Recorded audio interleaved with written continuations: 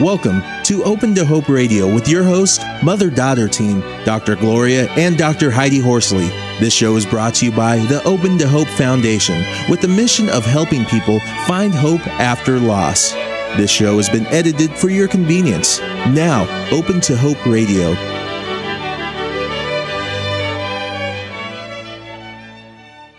Our first guest is Audrey Stringer, and our first topic today is change and transition after loss. Audrey Stringer is the author of Get Over It, Surviving Grief to Live Again. Since 1992, Audrey Stringer has suffered the loss of her son, grandchild, spouse, and mother. Audrey is a bereavement counselor and motivational speaker and finds great strength and passion in helping others. Welcome to the show, Audrey. Thank you. Thank you so much. Hi, Audrey. It's wonderful to have you on the show today. Oh.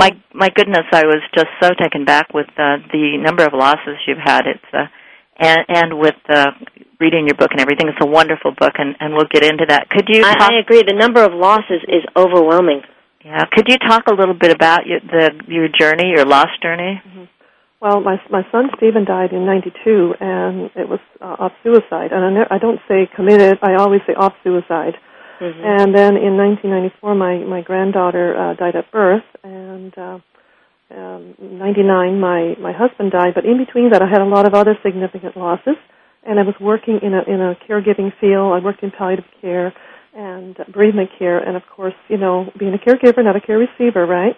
Mm-hmm. So it was very difficult, and the expectations of others as well, you know, from me, you know, to continue. And many people said to me, well, you know, you've been there now, so you can help so many other people.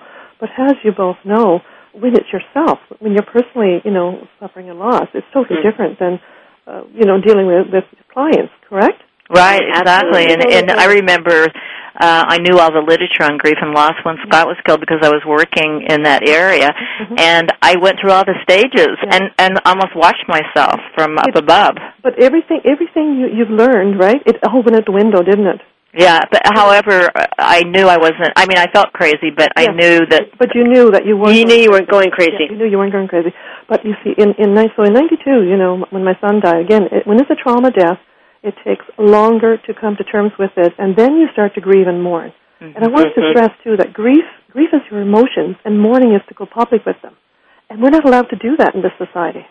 Mm-hmm. We're not allowed to show our feelings and, you know, and cry and do whatever. You know, we can grieve, but we grieve in silence often, don't we? Yeah, now repeat that again. You said that grief is... Grief is our emotions, like our sadness, our crying, you know, we're angry, all of the emotions that we can have. We can have all of these emotions in 1 minute, which is very tiring, right? And I tell my clients, you know, we burn a lot of calories when we're grieving. We do. We do, don't we? Because it's exhausting. But to mourn is to go public with your feelings. And we're not allowed to do that. So we have certain places that we join groups, we go into therapy, we whatever. I think we're kind of allowed to go public with it a little early, but then what is it? How long? Exactly. Do you think maybe 3 weeks? 3 weeks, a month, and then it's time to move on. It's time to get over it. Also, there's only certain feelings you can even go public with initially. I've heard a lot of clients say, and a lot of people say, my child isn't grieving. They're really angry, but they're not grieving. And anger is a grief emotion. Anger is a grief emotion, absolutely. Huge. And as far as, when you talk about stages, I don't believe in stages. When Kubler-Ross wrote, you know, our 5 stages, we took them literally. Right. And if we don't, you know, do the bargaining, we don't do the anger, we're not depressed, there's something wrong with us.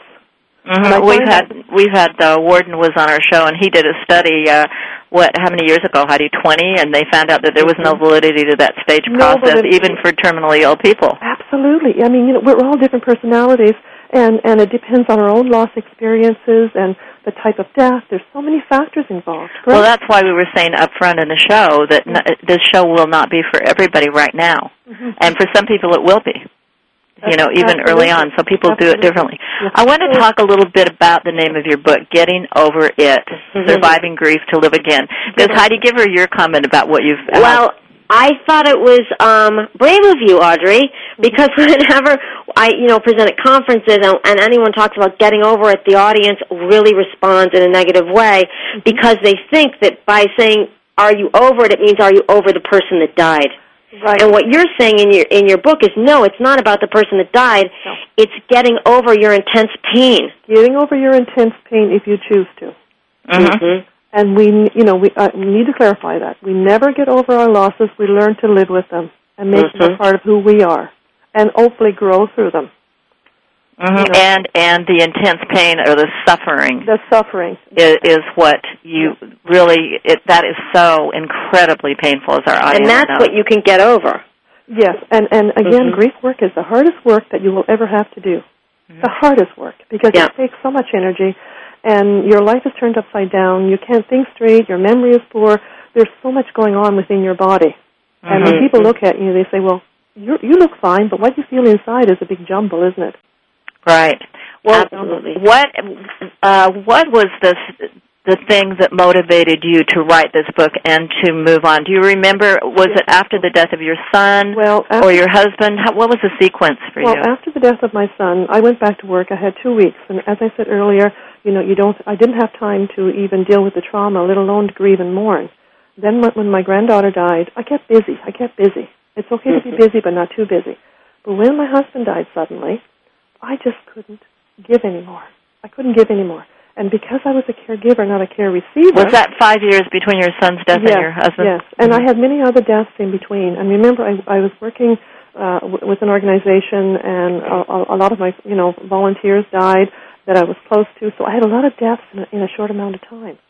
So after my husband died, because, again, I was a caregiver, not a care receiver, when I would run into people, like, say, in a supermarket, they would say, well, how are you, Audrey? Before I would get a chance to say, anything, they would tell me all their problems. And I just couldn't handle it. So I started journaling. I want to say one thing. I found that people do that, and I think it's part of the way to shut down your grief. It is. Because they can't tolerate hearing it, so they go into yours.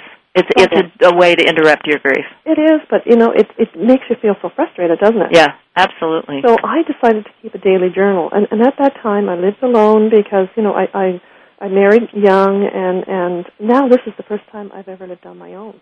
Mm-hmm. Scary. So these are all the secondary losses now I had to deal with. Living alone and what to do with the house and, things going wrong. My roof leaked. There were so many problems, right? Mm-hmm. And at that time, when you're really grieving, little things become big things. Mm-hmm. So I decided to keep a journal, and I with the bigger plan of writing a book one day to help others, and that was my motivation. And in this book, Getting Over It, Audrey's journaling, I love the way you structured this. She has her journaling, and then she has little sidebars like, don't be afraid to reach out to others, and talks about how you can do that. So you can kind of read her story, but you can also go to the little sidebars and get a grip on your financial situation. Don't forget to laugh. And she fills in and talks about that. It's really, I love this book because it's so accessible, Audrey. Well, and it's easy to read because, as you know, when you're going through a really difficult time, our concentration, memory, I would read a book. I try to read a book. I'd read 2 sentences, and I'd have to go back over that 2 sentences again because I couldn't take it in. Yeah. Audrey, tell people before we go on our first break how they can get a hold of your book. Go on my website, www.astringofhope, like Audrey Stringer, astringofhope.com. How many years ago was it since your son died? It will be 16 years on Monday. And what is his name? Stephen. Stephen. So 16 years since Stephen died. I want to say too that you do get over the intense pain, but it does come back. Anniversaries, birthdays, the same as if it was the day that person died. But absolutely, and that's important for people. I think, Audrey, because it scares people when they get that intense pain back. Embrace it. But wouldn't you I love that. Embrace it. Embrace the pain, and wouldn't you say that the rebound, you will rebound quicker, and the pain will not last as long? That's correct. Mm-hmm. But you will revisit that pain at times. People just don't know that level of suffering. It's unbelievable. If you didn't love, you wouldn't grieve. Right. If you didn't love, you wouldn't grieve. That's the price we pay, and we have to, again, embrace that. Now, Audrey, I wanted to ask you for our listeners, what gave you hope when you were in your darkest hours? The power of prayer for me. Mm-hmm. I would get up in the morning, I would say, please, God, give me the strength. And I'm not a deeply religious person, but I do believe in the power of prayer. Please give me the strength to get through each moment, each hour, each day. And again, I wouldn't ask for a whole day because, as you know, grief and mourning is moment to moment sometimes. I love that. I wouldn't ask for a whole day. Don't you, Heidi? Yes, absolutely. They ask for 1 moment or 1 hour. Right. Yep. But again, the journaling, important to take the feelings from inside and bringing them out, whether through a support group. A support group is great, but it's only like an hour or two a week, right? So you need to take these feelings out. For me, the journaling, and the secret to journaling, don't read what you've written. Turn the page. Because oftentimes people have a tendency to read what they've written, and then they go back to their pain. Well, they're feeling the pain, and they've expressed the pain, and now they're seeing it again. It's too much. It's overwhelming. I like that. So turn the page. And now talk a little bit about the physical. I know in the book you said you do yoga. I do yoga, meditation, absolutely. And I encourage my clients to take up Tai Chi, aromatherapy, massage therapy. I went for massage therapy for 2 years after my husband died. I maxed out his plan. I really did. But a lot of hospice in different provinces or even in the States, they offer free massage therapy because they have practitioners that offer their services. So you might be able to give your local hospice a call and see if they can give you some help. What a great idea. I've got to say, I love reflexology for people like just foot massages. It's amazing. Yeah, because it's the power of touch, right? We need exactly. I would hug everybody because I was so touch deprived. Well, Audrey, that's what I was thinking. Here you've lost your spouse, and that's, Well, my spouse, too. My spouse was the person that was with me when I was going through a difficult time with losing our son and our granddaughter, and all the deaths in between, and now I didn't have that support. Exactly, and you didn't have that touch, like you said, him to give you a hug, him to comfort you physically, etc. Exactly. Now, talk a little bit about, say, I'm feeling like I'm going crazy because people tell me I should be over it. So, do I need therapy? No. You will feel crazy, and you will put your keys in the fridge. You will do all these weird things. But if you tell yourself, you just sort of center yourself and say, as I did for me, I said, Audrey, just relax, and you will remember where these things are. It's not important, because again, the more you forget, you get more agitated, you get more irritated, you feel, and things become bigger, right? And you talk about that in your book, Getting Over It, that you should use good self-talk. Yes, self-talk is very important, and again, look in the mirror and say, I like it, I like me, I love me now.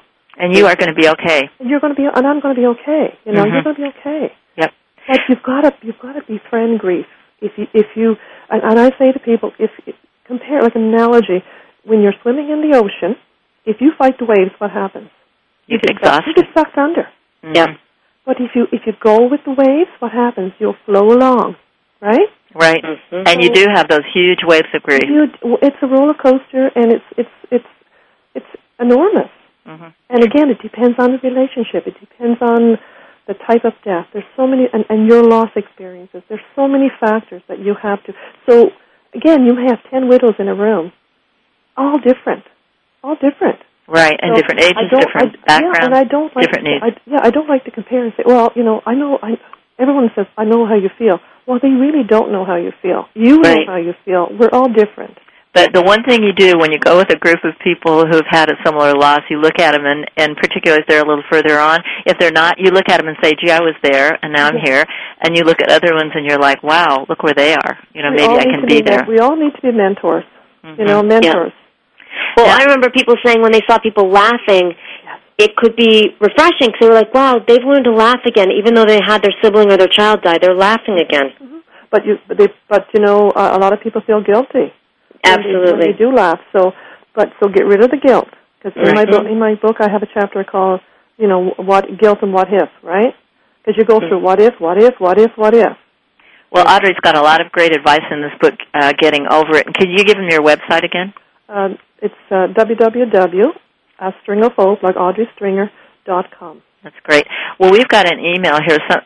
Brent read something on your site, and he said, I'm interested in the fact that Audrey Stringer has lost so many family members, and she still can find strength and passion. I have only one loss of a baby, and I can hardly get out of bed. Sarah died 6 months ago of a staph infection. Does Audrey have any advice for me? Well, you can hardly get out of bed. That's very normal. It's very normal because now the shock is worn off, and the reality has come in, right? Especially if it's a sudden death. But he has to pull himself out. Like you go to bed exhausted, you get up exhausted, but you've got to push yourself. It's up to you to heal. So you've got to do little things for yourself that you probably wouldn't normally do. Get out, go for a walk. Exercise is very important. Again, keep a journal. Maybe you are the type to do watercolors, paint, write about your child, Brent. And I think you said do something new, too. Do something new. But 6 months, it's very, very, very, very short time frame. And again, because, it takes up to 6 months, 8 months for the shock to wear off. So where he's at right now is, he's in intense pain. And, Brent, I think it's very hard for men because, women tend to talk about it a little bit more, and men seem to take a little more action. I think groups are very good. If men can get into groups and find groups, I think they're very good. Yeah. But they're few and far between, I think. Very few and far between. But again, men are more task-oriented. So get up, build something. Build something in memory of your child. Do something tangible like that. But you need to make yourself. And it sounds like healing is hard work, you said, and you've got to really push yourself. Grief is the hardest work I have ever done, and so many people tell me that because your old system is compromised. You're compromised physically, emotionally, spiritually. You are not. You will never be the same person. You are forever changed by your loss. Well, Brent, thank you for that email. And as Audrey said, get up and you've got to push yourself. That's tough, especially after 6 months. It's really very, hard. very new, very, very. And feel free to email me, Brent. Feel free to email me. Good. And also, Brent, give yourself credit for little gains that you make in the day. Yeah. Sometimes we don't focus enough. We don't on our strengths and what you've done. Even getting out of bed is a positive thing after a child's died. It's huge because you go to bed exhausted, you get up exhausted, right? So you have to make a list of what you need to do that day, and if you can tick off one thing on that list, pat yourself on the back. I like that. You don't have to do 6 things. Because we're so hard on ourselves. We want to do everything all at once the way we did before, and we need to coast along now and be gentle with ourselves. Now, do you have some advice for Brent about maybe building a support network? I know you have that in your book. You have to reach out and build a support network, absolutely. And it may be a new network because not everybody can handle this. Yeah, maybe find someone, who's going through a similar loss, the loss of a child. I wouldn't want you to be in a group with, somebody who lost a spouse because it's totally different. But if you could find a support group, like that. Or you may even find a minister or somebody who has lost a child. But he needs to talk about it. He needs to be able to take his feelings from inside and bring them out. And then let them go gradually. And it's a long process. Like, again, grief is a process, not an event. So it's not going to go away immediately. Well, for people, could you talk a little bit as we close the show about the power of positive thinking? Oh, the power of positive thinking is just amazing. Again, when telling yourself, well, I'm proud of what I'm doing today. Like, I can do this, and psych yourself up to do it, and thinking positive, and it's amazing. And stay away from people that are going to suck you dry if you're having a down day, because if you're trying to stay positive, with all the little cues you're getting and the work you're doing, stay away from people that are going to suck you dry. Be around people that are going to lift you up. Good piece of advice. Thank you, Brent, for that email. And it's time for us to close our show. Audrey, do you have something that you'd like to close this segment? Well, what I want to really, really enforce is to be gentle with yourself. Be very gentle with yourself. Don't beat yourself up if you can't get up and make dinner or go to that wedding tomorrow. Just be gentle with yourself. Thank you. Well, thank you very much, Audrey Stringer, for being on the show.